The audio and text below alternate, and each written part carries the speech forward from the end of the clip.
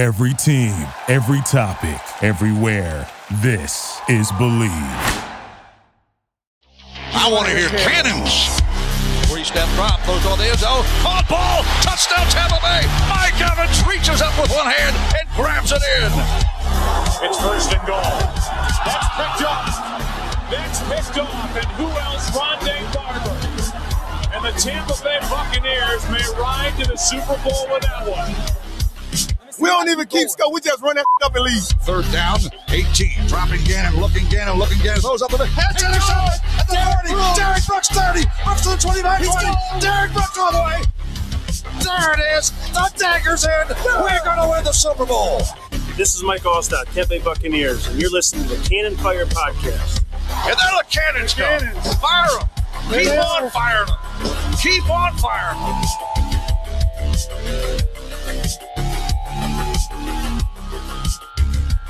Hello and welcome, ladies and gentlemen, to a brand new edition of the Cannon Fire Podcast. I'm your host, as always, Rhett Matthew. Joined alongside me, my good buddy and co-host from BucsNation.com, Evan Wanish. Tampa Bay Buccaneers football is back. NFL training camp started this week for all 32 teams. Football activity is happening. I mean, this is the very end of that dead point that we dread every single offseason, where you've got to go from the NFL draft to right about now with a whole lot of nothing to talk about. I mean, we had a couple of stories come out. We had a couple of good things regarding the Tampa Bay Buccaneers to cover. The return of the creamsicles obviously being a big one for us. But other than that, I mean, it's been radio silence. You know, a couple weeks ago, we got some organized team activities. You got to see a little bit of the rookies, and you got to see a lot of guys running around and impressing fans, coaches, and more in shorts and a T-shirt. But now the team is back in the facility. The veterans have reported. And as Todd Bowles said today, now we're practicing full bore. So a lot of those guys looking to make the most out of the opportunity they're going to have in the coming weeks as we get ready for the 2023 Tampa Bay Buccaneers season. But before we dive into that, Evan, how you doing, my friend? Good to talk to you again. It's been a minute. Yeah, I'm doing well. Just like you said, finally something to actually talk about that's new, and we're not rehashing the same things over and over. Well, okay, maybe we are rehashing the same things over and over. Some topics that we find ourselves talking about every single week, but we actually have new evidence, new things to talk about with those per se. So if we talk about Baker Mayfield versus Kyle Trask for the 1,000th time, now we can actually talk about what we've seen lately, which is Baker Mayfield actually being in a Bucs uniform, not just what we think he'll be, what he actually is. So it's good this time of year. Obviously, the pads haven't come on quite yet. I believe they're coming on Sunday. So that's when the real football starts. And right now it's just shorts and T-shirts. Anybody, we've said it a lot, like the Kenny Bell effect we talk about all the time. Like anybody can look good in shorts and T-shirts. It's what happens when you put those pads on. That's what really matters. And I'm looking forward to seeing it. But it is nice just to see football for once. And it's the end of July already. It's funny, because we look at this period and you look at, all right, the draft, and then it's a dead period. And you think it's like, man, like that's so long.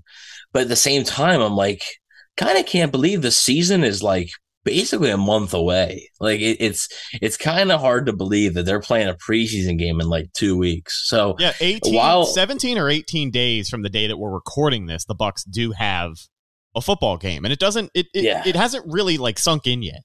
Yeah, it's strange. And so at the same time, while it has felt like a drag at times when you're in June or early July and there's zero to talk about, still is like, wow, like we are closer than you think. So we're gearing up for another year here. Yeah, we're also gearing up to get some phone calls from you guys as the phone lines are open. 305-224-1968. And if you're watching live on YouTube, the meeting ID to join is 873-0493-6653. I know it's kind of a new thing that we had for the call-in shows this year. We're trying to implement these for the first time in a couple of years, and the last time we didn't have a Zoom code, but now we do. And if you've listened at all and you love to give us feedback, we'd love to know if you like the new phone system. We like it because it's not as disruptive as the old one. Back when we had to take calls on Skype, man, not only would you hear the phone call coming in, but I would have to drop Evan from the call momentarily, get the caller on, and then get Evan back into the call. And sometimes Evan wouldn't connect, or he would connect and entirely miss the question that was being asked. So we were able to streamline it a little bit, always trying to get better, and excited to get some feedback from you guys. Always love to hear from you. Real quick on the live chat over on YouTube, our buddy on the West Coast, Richard T, checking in, says, good evening, fellas, out there in LA. And MK Mikey Kelly says, what's up, Rhett and Evan? Actually, shout out to Mikey Kelly, by the way. He extended an invite to for me to join him this weekend. I think the Sunday practice at Advent Health Training Center. If I didn't already have a ticket, I would 100% be there. But I'm going to be there regardless, so I will make sure that I run into Mikey Kelly and tell him what's up. But if either of you guys want to call in, we'd love to hear what is on your mind. All right. Let's open things up with the $1 million question, something that we have never talked about on the podcast before, the quarterback battle. So to get everybody up to speed, Baker Mayfield and Kyle Trask. This is a bona fide battle for QB1, the first one we have seen in Tampa Bay for almost over a decade. And, this is day 2 of training camp. I hate to sit here and say that one guy has the edge already because it is day 2 of training camp.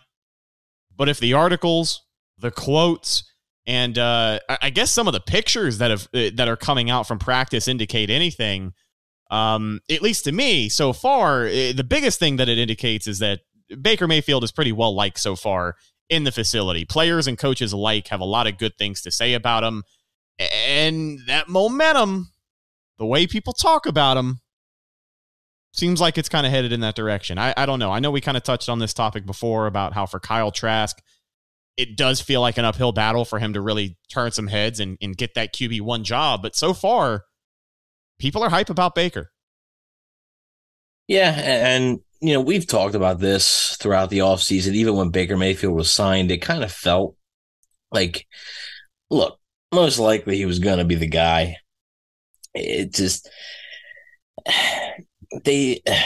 Baker Mayfield was one of the guys when they signed him that you looked at it and said, okay, this is legit competition for Trask, but is he even a competition? And a lot of people have wondered that this offseason. And a lot of people were like, well, if you just decide on Baker Mayfield, then don't even have the competition, just name him the starter. Well, I don't know if Baker Mayfield has particularly earned that per se, but I do think that right now, it's clear that Baker Mayfield's the leader of the clubhouse. Now, again, you just said it. It's day 2. we are early into this thing, and they have a whole training camp ahead of them. They got at least probably 2 preseason games, which I would expect both Baker Mayfield and Kyle Trask to play a decent amount in. This thing isn't over. Now, would it be a surprise to me to see Kyle Trask win the job just outright in training camp? Probably. I would say it would be a surprise. I don't mean to jump on top of you here, but that would be the biggest shock at camp for me. Like, of all the things that we're expecting, Kyle Trask winning the QB1 job is towards the bottom of my list. Like, assuming there's no injury or anything to Mayfield, like him just beating out Baker Mayfield would be a surprise. Now, hey, anything can happen in the regular season. That doesn't mean I'm not going to say that if Baker Mayfield struggles, the Buccaneers won't look to replace him with a Kyle Trask. That's a whole other can of worms. But like, as far as week 1 starter goes, at this point, and again, a lot can happen, but I think Trask is facing a pretty big uphill battle right now. And I think Mayfield, while Mayfield, he can't, crap the bed. Like he can't be terrible, or else like the Buccaneers want to win games. Like, and if Todd Bowles is sitting there and he's looking at it, it's like Trask has just played better, and he's going to go with the guy that gives him the best shot to win, especially when Baker Mayfield's on a 1-year, $4 million contract. You're not tied to him at all. Actually, you have more ties to Kyle Trask because you spent a 2nd-round draft pick on him. So, Todd Bowles is going to do the best guy for the job. However, right now, I would be pretty surprised if it wasn't Baker Mayfield out there in Minnesota week 1. And the implications for a QB1 job in Tampa Bay right now are obviously much more important, because if you're the Bucs, you're looking for that next long-term guy. So you're looking for more than a player who can just go out there and win the QB job at camp. And I know that not a lot of people have a ton of faith in Baker Mayfield taking this team beyond where they were last year with the greatest quarterback of all time under center. But the fact of the matter is, if you are the Bucs and you have made this investment, from a team building perspective, you're going to have to hit your wagon on one of these guys, and they're ready to do that. But I do think what makes it so much more important, not only the potential to be the next franchise guy, so the Bucs are not in a situation where they have to draft a quarterback next year. They look for leadership qualities. You're looking for a guy who can do it more than just on the field. And Todd Bowles actually had a pretty good quote come out today. As far as comparing Kyle Trask and Baker Mayfield, he said they're different as far as energy. Quote, Kyle has this inner confidence and Baker has a more wear it on your sleeve confidence type of thing. Both are able to get it done effectively, and I think that's how they run the huddle each on their own. It's more about the execution and control of the offense than it is their inner or outer confidence. So obviously they're both playing confident, but when you hear Baker talk about it, when you hear him address the media as to why he is there and why he wants to win this job, he's pretty clear. He's playing with a chip on his shoulder, and that's always kind of been his mentality. But now more so than ever, he knows of all people that this is probably going to be his one, I don't want to say last chance, but one of his last chances to be a bona fide NFL starter. If he can't win this job in Tampa against Kyle Trask, it's going to be tough sledding for Baker Mayfield the rest of his career. Yeah, I think at this point it is his last chance. Barring an injury, and anything can happen, but barring an injury to somebody else on another team or in the future or something, that he gets another shot and does well, I have to imagine this is his last chance to be the guy. I mean, you're talking about a guy who's on his fourth team in a year, a calendar year.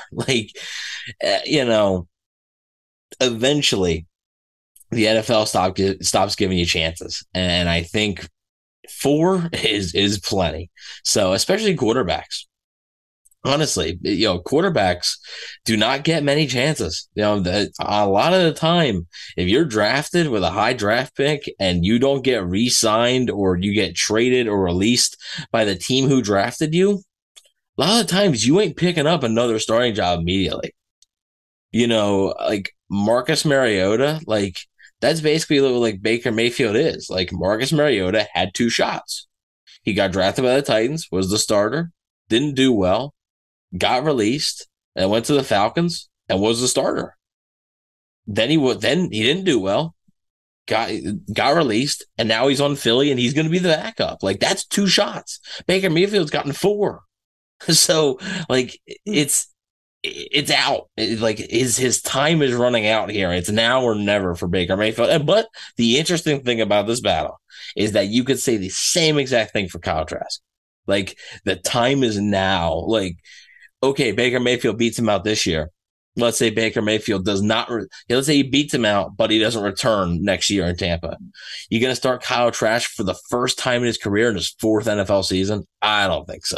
So, the time is now for Kyle Trask also. And that's the interesting thing about this battle is both guys should be plenty desperate because they're NFL. Now, I mean, to be fair, Kyle Trask may have a little bit more of an NFL future. A team could give him a shot, a team that's looking for, he never got a shot in Tampa. Let's give him a shot here.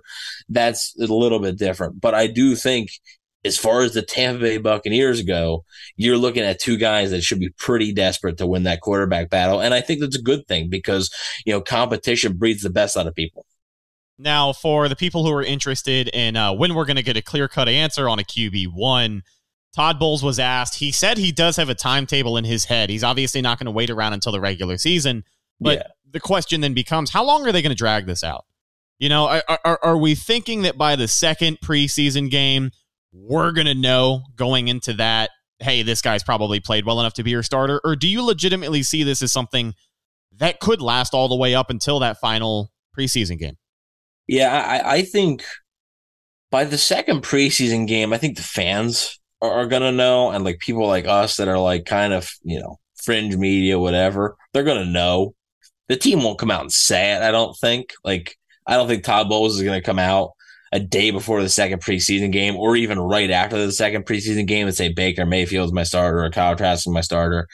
But I think by the time that second preseason game rolls around, you're going to be about 99% sure it's this guy. And now I think while it won't be immediately after the second preseason game, I do expect it to probably be like before the third preseason game, because what might happen is if it's Baker Mayfield, I could see them holding Baker Mayfield out of the third preseason game to avoid any injury and just have Kyle Trask like play, most like basically the entire first half, that have John Wolford finish it up or something. But I could see them wanting to name the quarterback before the third preseason game, so they're able to protect their starter and not have to throw both Baker Mayfield and Kyle Trask out there in the third and final preseason game. So I wanted to talk some more about training camp battles. Before we do that, I wanted to kind of put a pin on this quarterback talk and I guess pump up our guy Kyle Trask a little bit. It's the least we could do, right? I mean, we gotta find some positivity for this guy somewhere. And something that we heard a lot out of day 2 of Tampa Bay Buccaneers training camp is that Kyle Trask looking a lot lighter on his feet, huh? Increased mobility is the latest on Kyle Trask from NFL training camp. So, I mean, what are your thoughts here? I guess while we are spending time and talking about it, I will say that one of the things that I have noticed about Kyle Trask during his last couple of off seasons here, he can be mobile.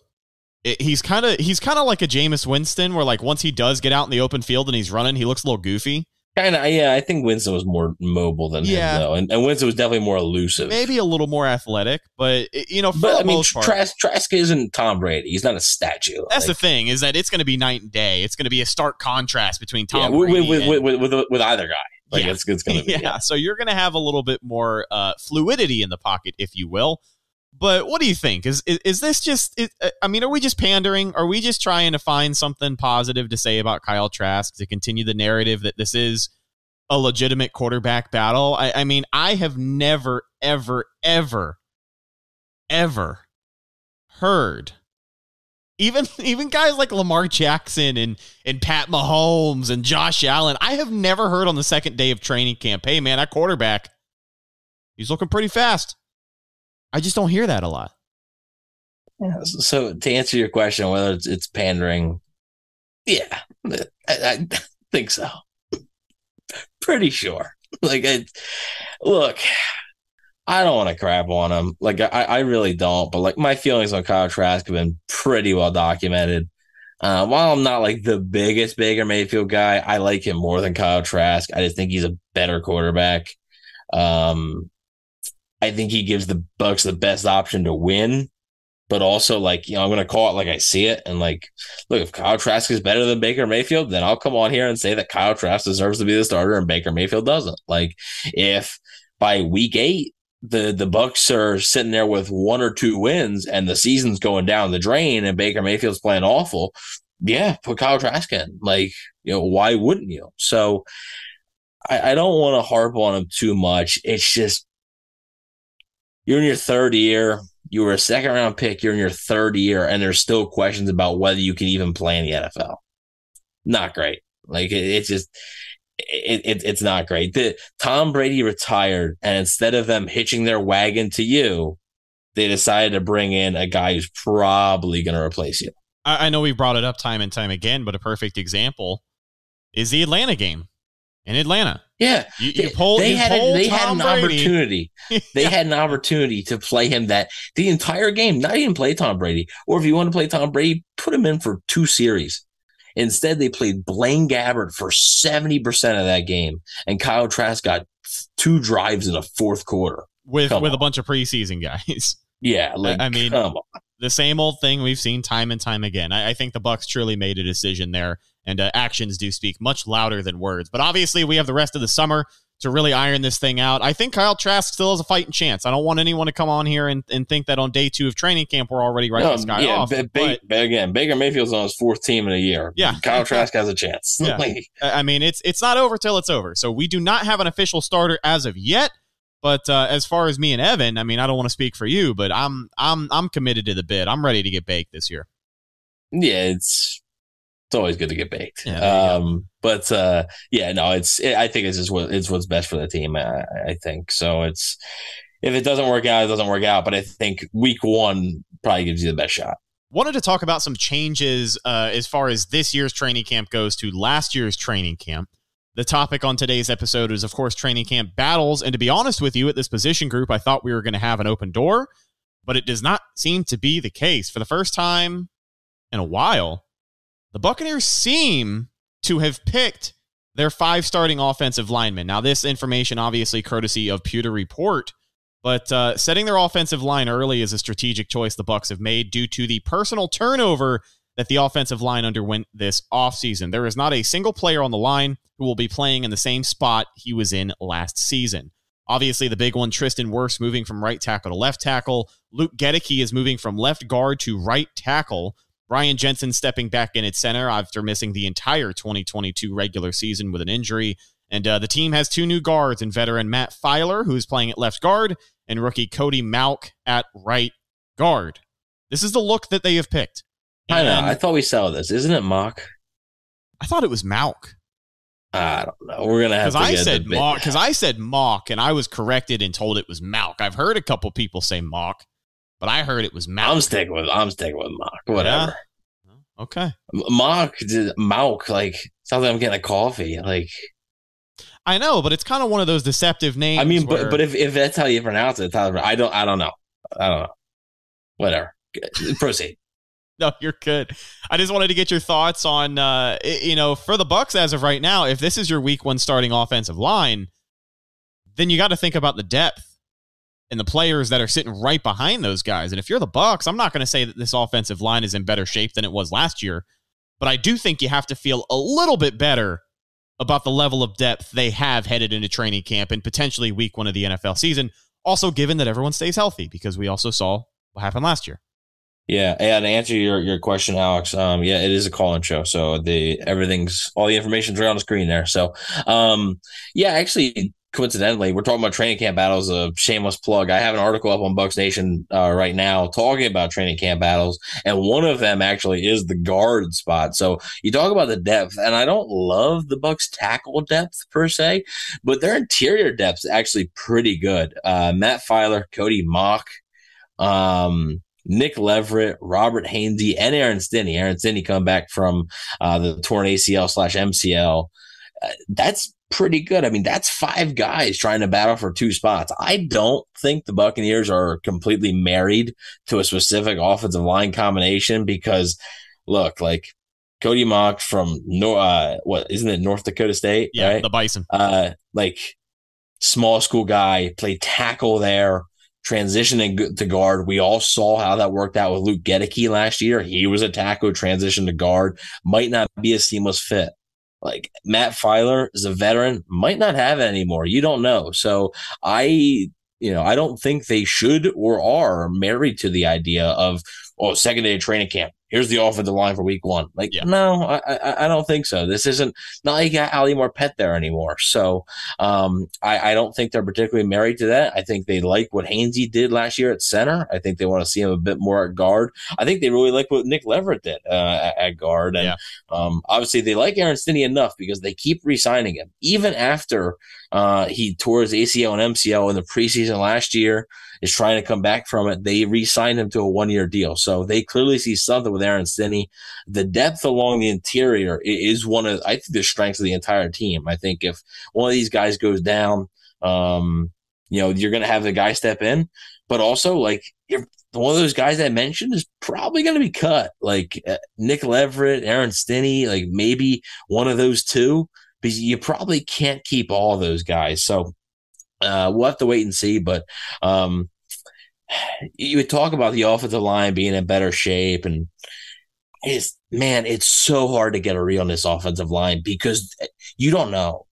You don't even know the best. The best player is Tristan Wirfs, but let's say the second best player who's actually playing the position that he's played the entire time is Ryan Jensen, and he is coming off of a major injury, and he's only getting up there in age. You don't know what he's going to look like. He played 1 game last year and looked fine, but it was 1 game. Tristan Wirfs, who's your best offensive lineman, easily one of the best players in the entire team, one of the best offensive linemen in the entire league. Apparently only number 98 on the top 100. It's amazing how he gives down that much. Like, that's significant. Like, I understand, okay, maybe a little bit. I'm convinced. People I'm a little bit low convinced on the all the Bucs, players. 50 spots. Come on. I'm convinced all the players that voted are just messing with us. Like, I think it's just a massive troll job on everybody. But continue. Sorry, I didn't mean to interrupt you there. No. And then Tristan Wirfs. Okay, he's a great player. You don't know what he's going to. There's no guarantee what he's going to look like at left tackle. There's none. Lou Gedeke, he wasn't ready for left guard. Like, are we sure he's going to be ready for right tackle? It's just, even if you do start Cody Mock, it's a rookie. Like, it's just, there's so much uncertainty. It is so hard to get a read and truly evaluate this offensive line to me right now until I see them out there. And I think it has the potential to be good. Like, if Tristan Wirfs is as good as he is a left tackle as he is a right tackle, okay, that's fantastic. If Luke Gedeke just a natural college position, he goes back there, he's good. Ryan Jensen returns the form. Cody Mock looks like he belongs in the NFL at least. Matt Filer can hold up. This could be one of the better offensive lines in the NFL. But I could also see a scenario where it completely blows up, and it blows up the Bucs season. Because if you have a bad offensive line, especially with a downgrade at quarterback, I just don't see how many football games that you're going to be winning. Like, I don't know. So I think it has the potential to be a pretty good offensive line, but it could spell disaster because you're taking a lot of risk. You're moving a lot of guys around, and it could backfire very quickly. Yeah, you had mentioned one of those guys along the offensive line, and his development is what I wanted to bring into question. That is Luke Gedeke, former left guard for the Bucs, moving over to right tackle, a guy who played right tackle in college. So the question then becomes, I know you just said there's a lot of unknowns, and he is one of them, but do you think there is more of a possibility that we see him take a step in the right direction playing right tackle as opposed to guard? Because for Gedeke, man, I know it was his rookie year. I know it was trial by fire, but it was rough. We all watched it happen, and then we had to watch Nick Leverett come in and save the day, and that was also pretty tough. So, I mean, for Gedeke, who is now moving around, the Bucs clearly have enough stock into this guy to still consider him a fringe starter on this offensive line, so they think he can do some good on the right side of the line.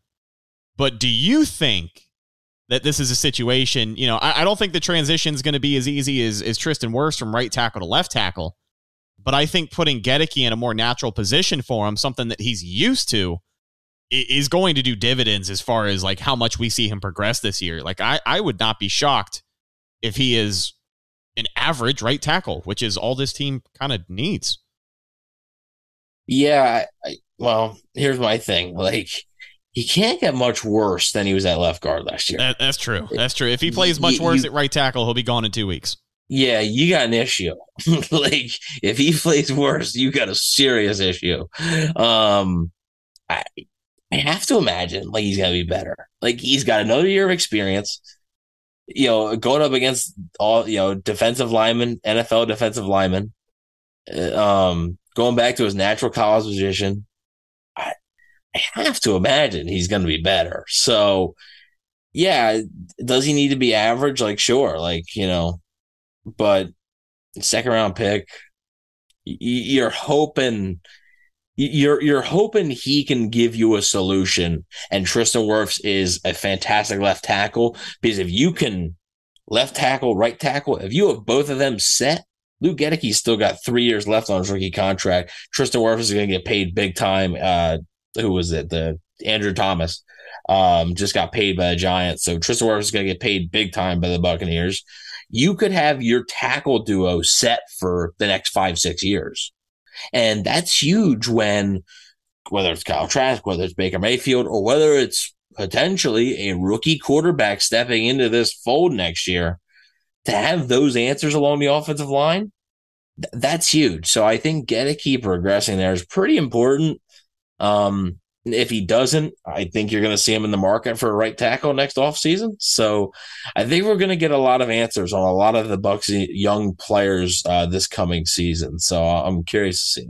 And I will say, for any fans out there of guys like Robert Hainsey or any of the other interior offensive linemen that we have talked about up until this point, Hainsey obviously has some center reps under his belt now. And I wanted to wrap up the offensive line conversation by talking about Ryan Jensen, who will be making his return to start week 1 of the season.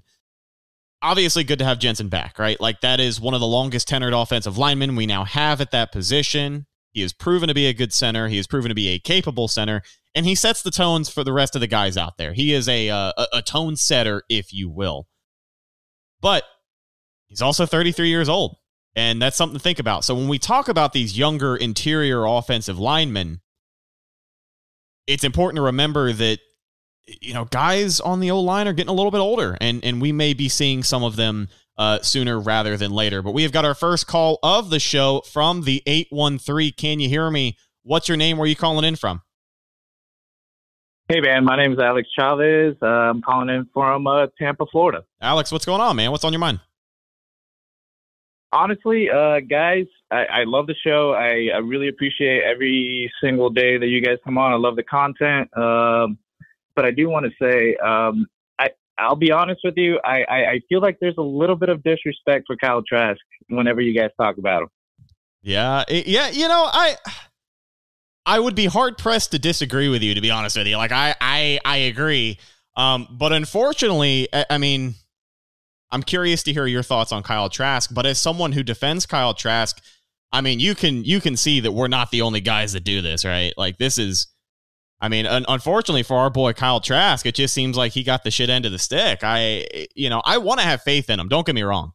I have said time and time again that if he goes out there and wins this quarterback job, that'll be the most impressed I have been with him his entire career. Like, I would probably be more amped up and excited to see what week 1 has in store if Kyle Trask wins the job. But I mean, it seems like it's an uphill battle for him, does it not?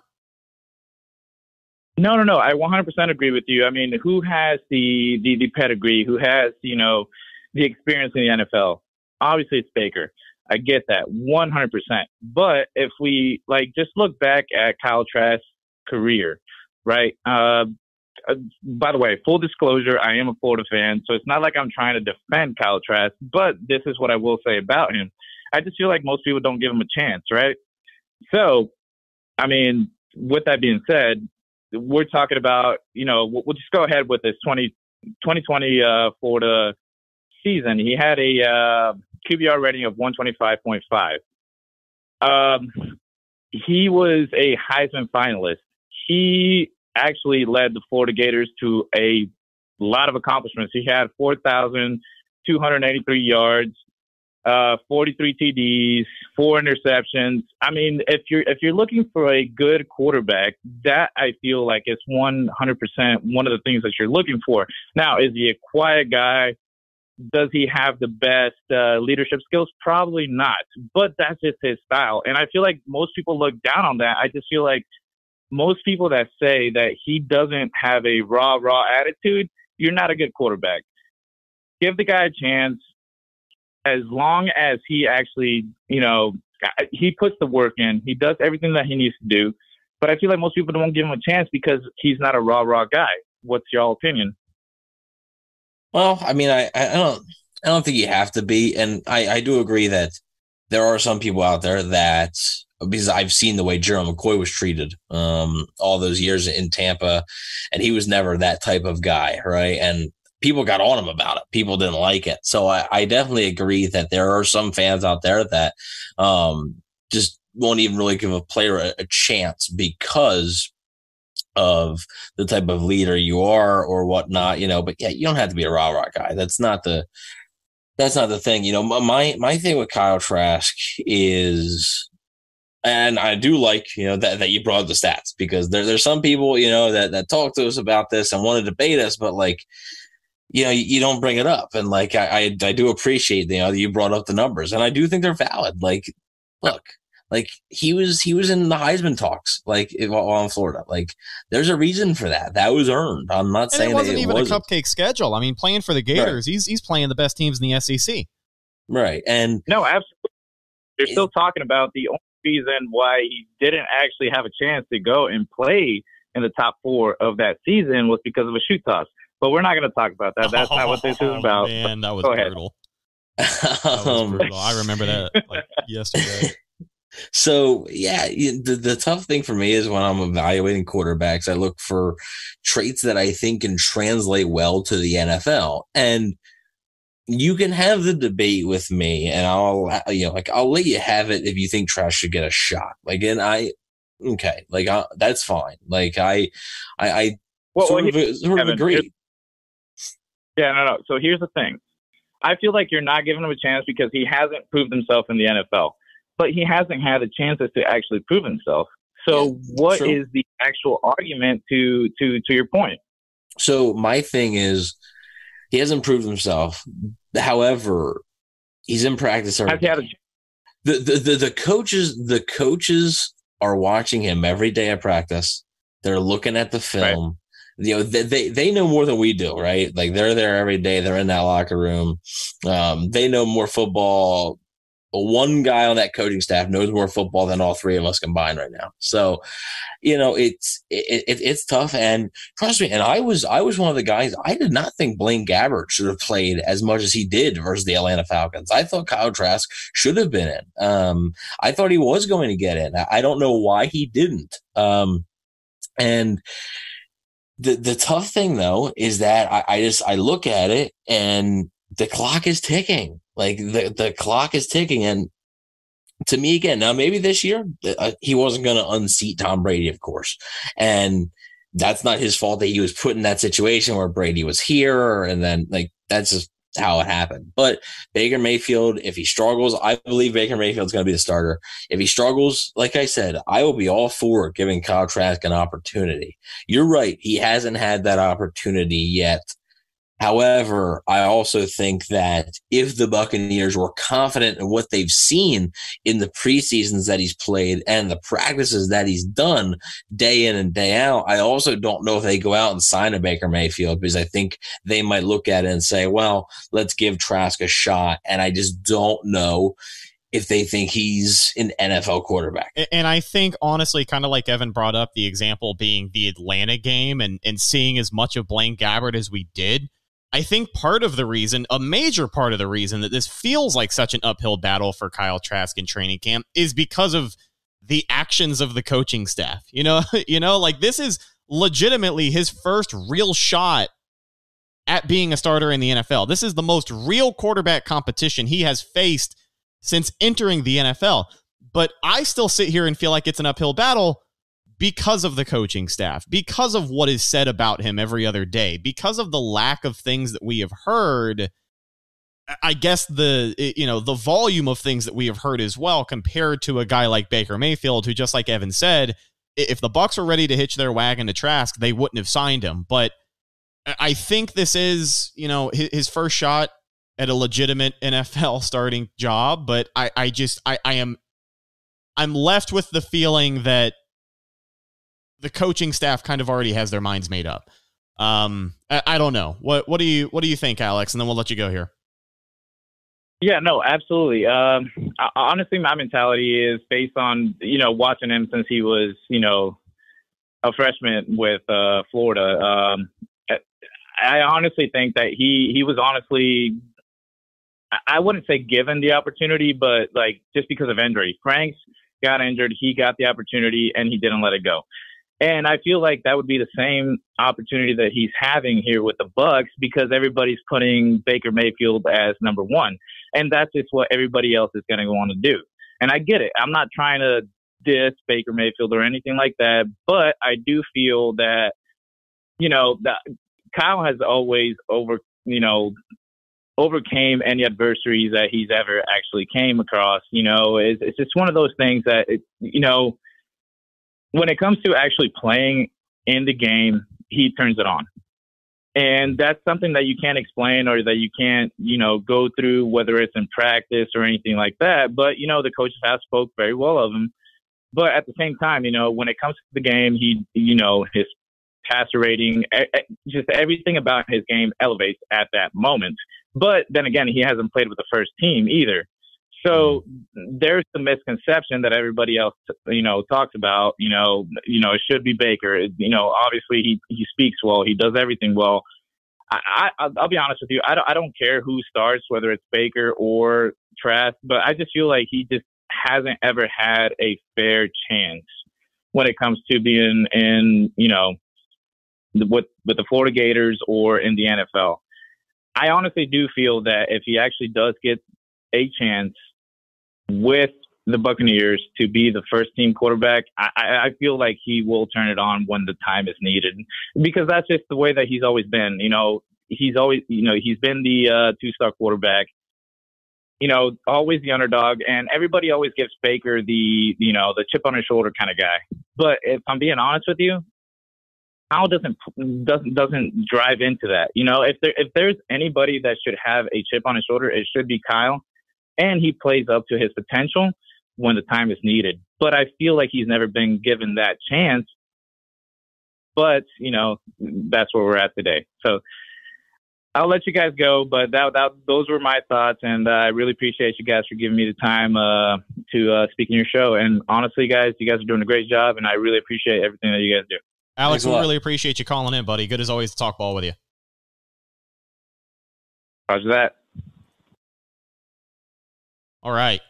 So, wanted to say one more thing about Kyle Trask here. And then we'll move on to finish up the show with some defensive stuff. We haven't talked about defense one bit. So. we got some rookies obviously to talk about as well who have been in the news. But with Kyle Trask, I like that he brought up the scenarios that Trask has found success, because it's kind of a common thing for him. I think in high school he was never the bona fide starter. He had to go out there after some guy got injured and basically earn the job and never give it back. At Florida, it happened. Felipe Franks went down, got injured. Kyle Trask came in, took the job, never gave it back. I think if Kyle Trask is going to make some noise in 2023, it's going to have to be under those same circumstances. I just do not see a scenario. I mean, I do. Don't get me wrong. I just don't think it's as likely. But I do not see a very likely scenario where Kyle Trask is your quarterback battle winner headed into week one. I think it's going to have to be, hey, Baker's an ass bucket. Let's pull him and, throw Kyle in there and see what happens. Or, God forbid, Baker goes down with injury and you got to see Kyle make the most of his opportunity. But I think that is more likely to happen than Kyle just winning the job outright. And again, this is the most fair shake at a quarterback job he's ever had. But just like we have emphasized, he has never been a bona fide starter. He had to go out there and get it through one way or another. So as far as Kyle Trask, again, we always wish him luck. We're never going to root against any Bucs players here on the pod. But it does look like an uphill battle. But Alex, we really do appreciate your call, and thanks for your support, buddy. We may have another person. Nope, I thought we did, but we do not. All right, let's talk about the other side of the football here as we start to wind things down on the show. We got a rookie to talk about to kick things off. Real quick. All right, I will let you take the reins. You go ahead. They added a player on the defensive side of the football.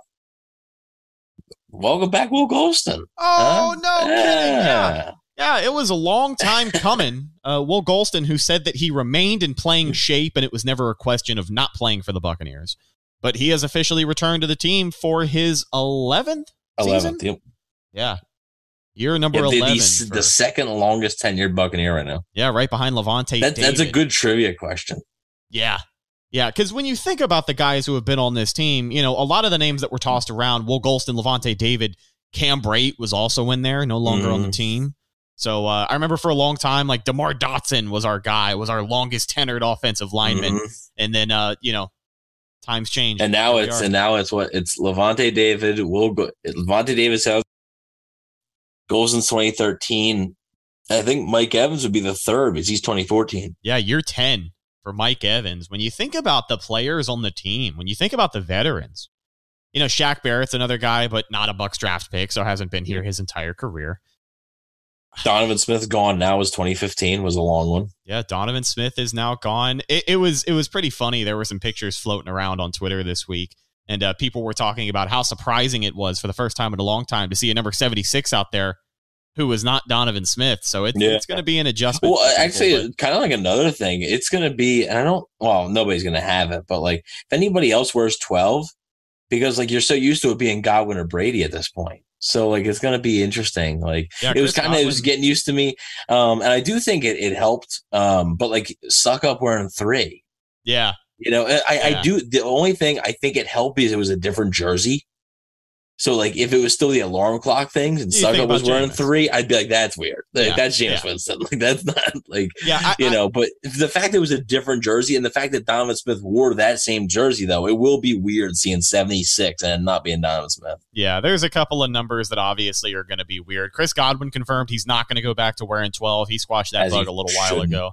Yeah, I can understand both sides of it. We can have that debate some other day. I think people like to debate that stuff, I think. 100%. So let's talk about the defense. Obviously, the return of Will Golston being a big one, which is going to be, I think is going to be really good for a lot of the younger talent that we're going to be relying on this interior defensive line coming up this season. He spoke highly of Logan Hall, said that kid's ready to take another step.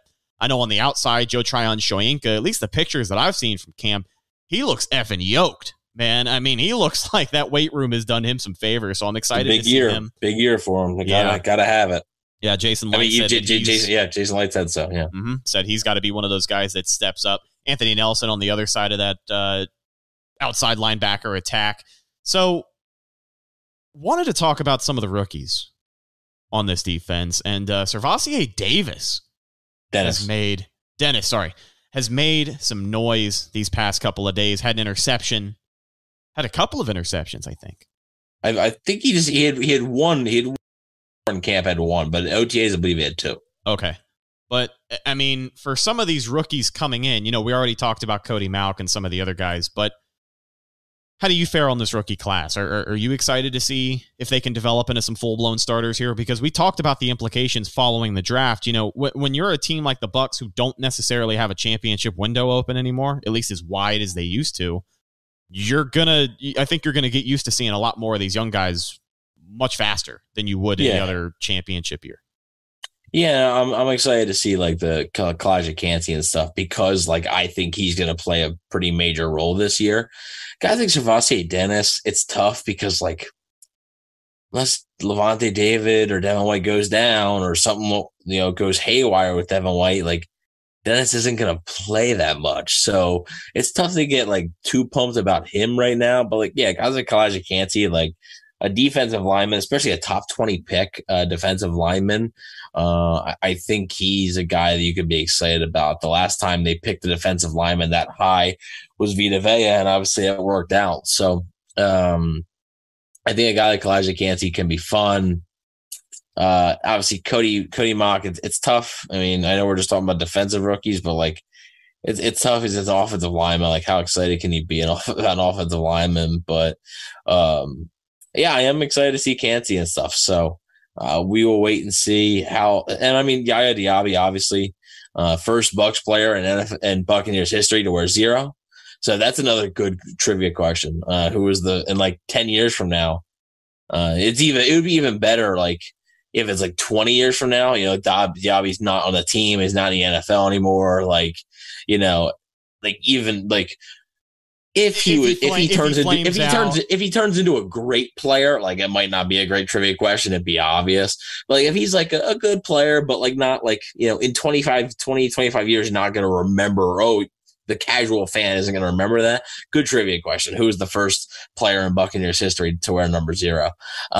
So like, yeah, guys like him, like seeing them in action is going to be fun. So yeah. And you're right. Like, with the championship window closed for now and the veterans not taking up as many of these spots, it is exciting to see young players, new players take those spots. And also like, I don't know, I'm not saying that like, don't care if they win or lose, but like, feels like there's a little less at stake.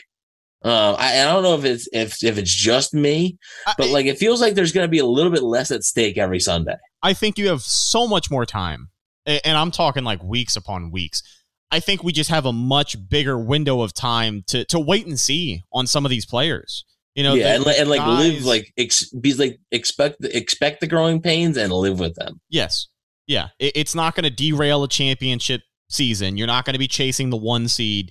2021 when the Bucs were 13-4, like that's different. That's a rough season for Joe Tryon-Shoyinka. That's a rough rookie season to really come in and have the expectations that were set. And he wasn't even your full-time outside linebacker starter. I think he only played something like 35 or 40% of the defensive snaps that year. So it wasn't like he was, his impact was that heavy, but it's a lot of pressure and it's a lot less time for a guy to come in, figure out his role, find out the differences between the NFL and college, because there are tons, get up to game speed. Like, there are so many growing pains, just like you had said, that these players are going to have to go through. And I think when you're in a position like the Bucs are right now, you're evaluating this team as a whole, and you're evaluating some of the younger guys who are going to potentially stand out for the years to come. And sometimes it takes time. It takes a little bit of time. Joe Tryon-Shoyinka obviously feeling more pressure this season, more now than ever, headed into year number 3. Hopefully the weight room paid off. But that's a young guy that I think, when I think of all the young guys on the roster, I think he's got to be towards the top as far as expectations. And even then, I don't think anyone's expecting him to go out there and get 12 sacks this year.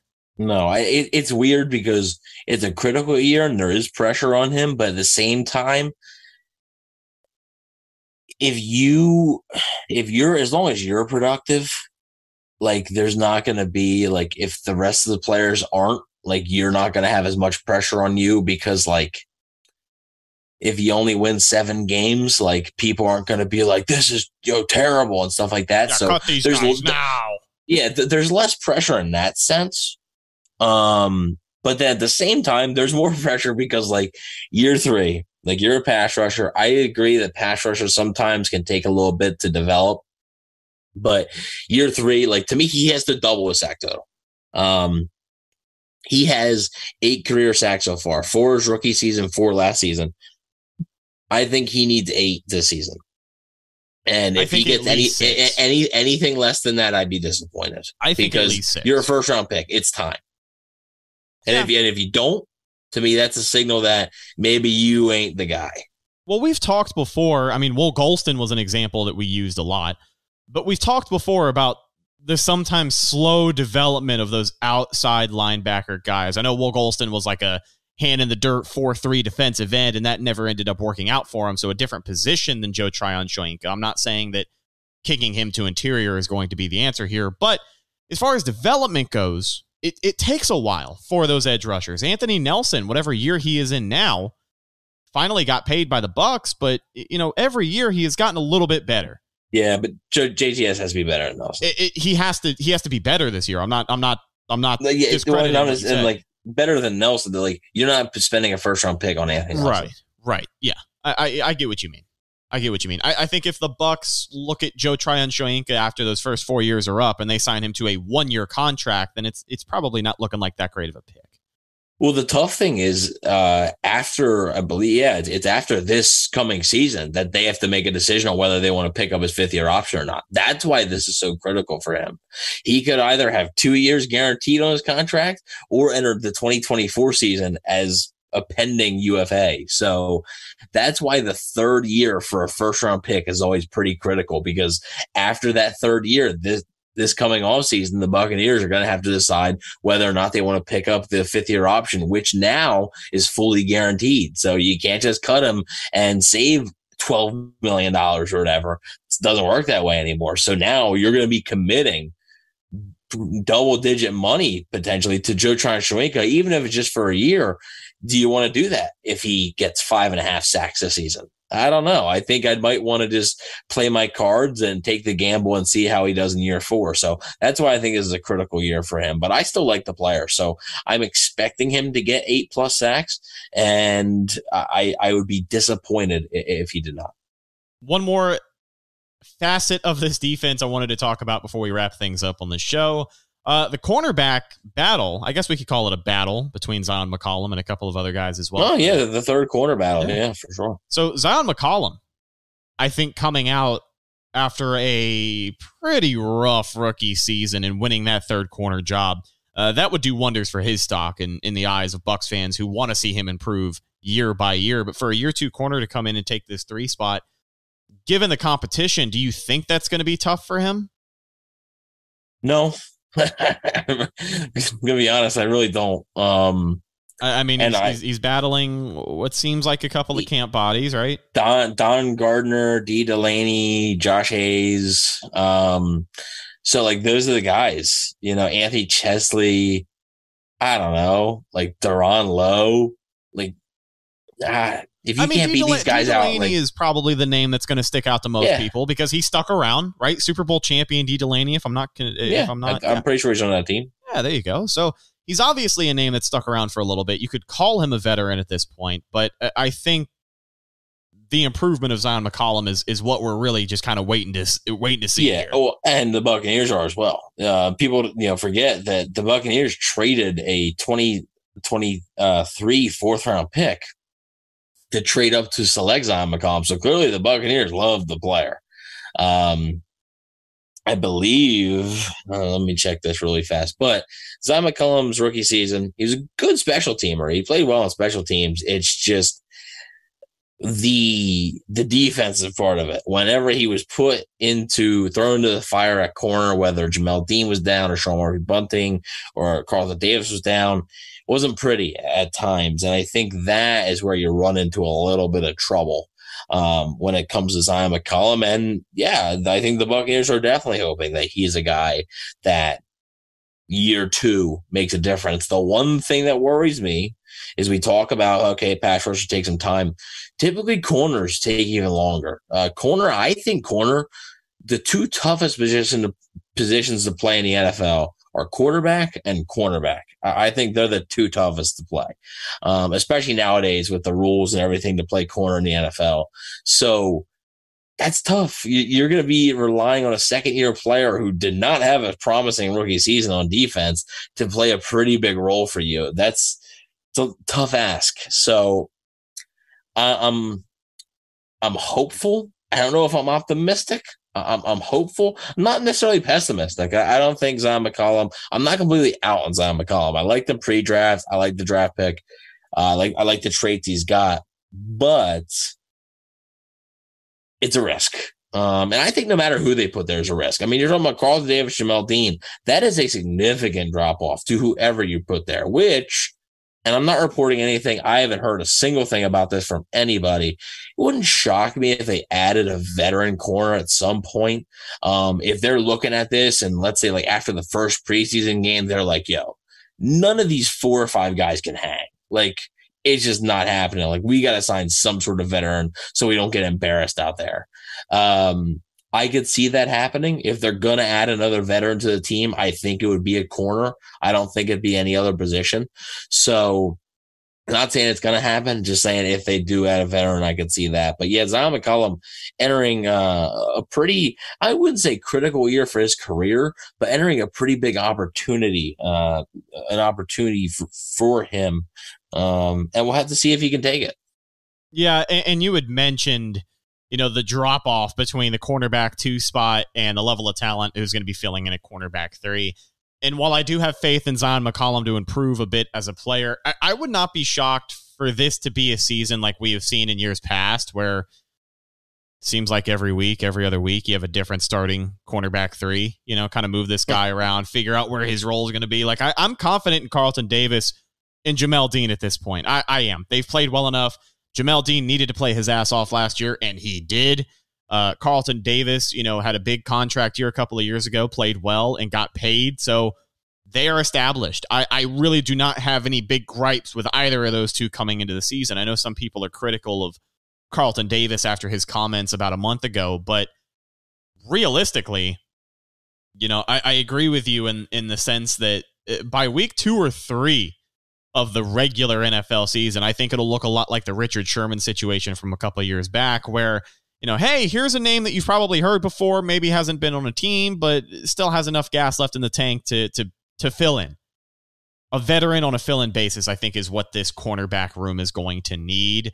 But we just have to wait and see. So it'll be interesting to see how things shake out. But like you said, we're going to know what this secondary batch of cornerbacks is made of probably after that second preseason game. I think pretty quickly. Yeah.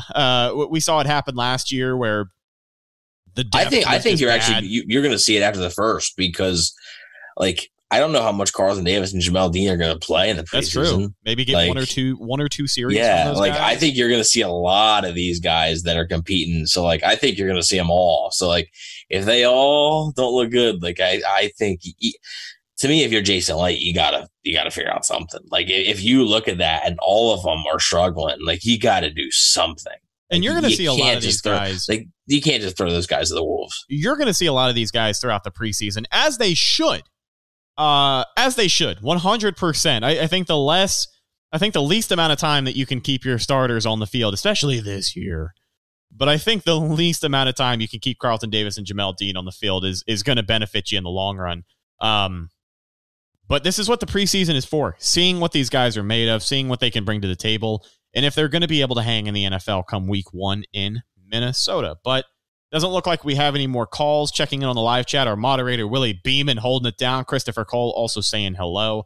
Says Vita Hall and Cansey will be your starters. JTS needs to finish. I do agree with that, Chris. JTS even said that himself. Also, Christopher Cole, I got a notification on Facebook this week that said we have been friends for 2 years. So congratulations, buddy. We appreciate your support.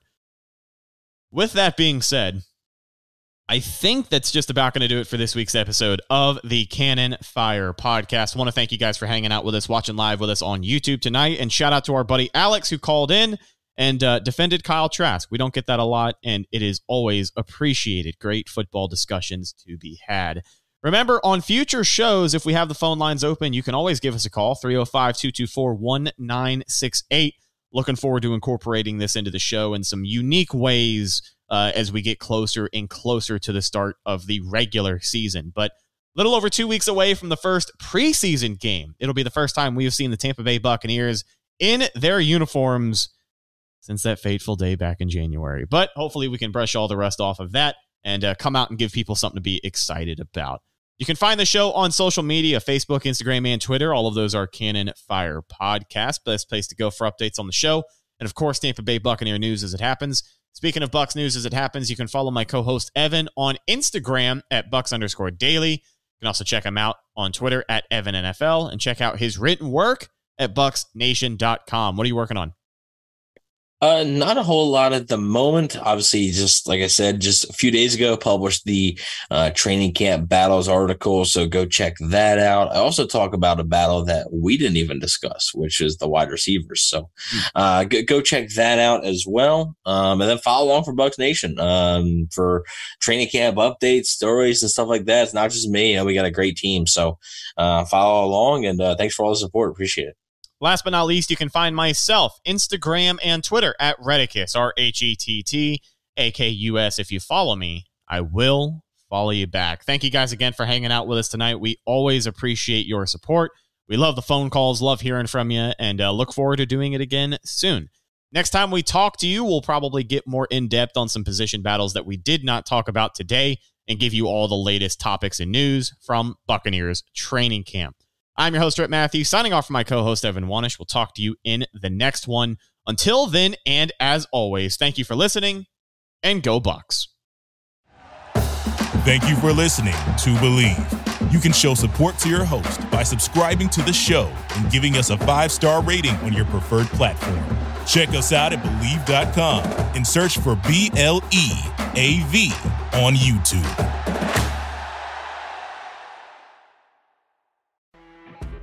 You know when you're listening to a true crime story that has an unbelievable plot twist that makes you stop in your tracks? That's what our podcast, People Are the Worst, brings you with each episode. I'm Rachel. And I'm Rebecca. We're identical twins who love true crime cases that make you say, didn't see that coming, and we hate the people responsible for them. Listen to People Are the Worst now on Apple, Spotify, or wherever you get your podcasts.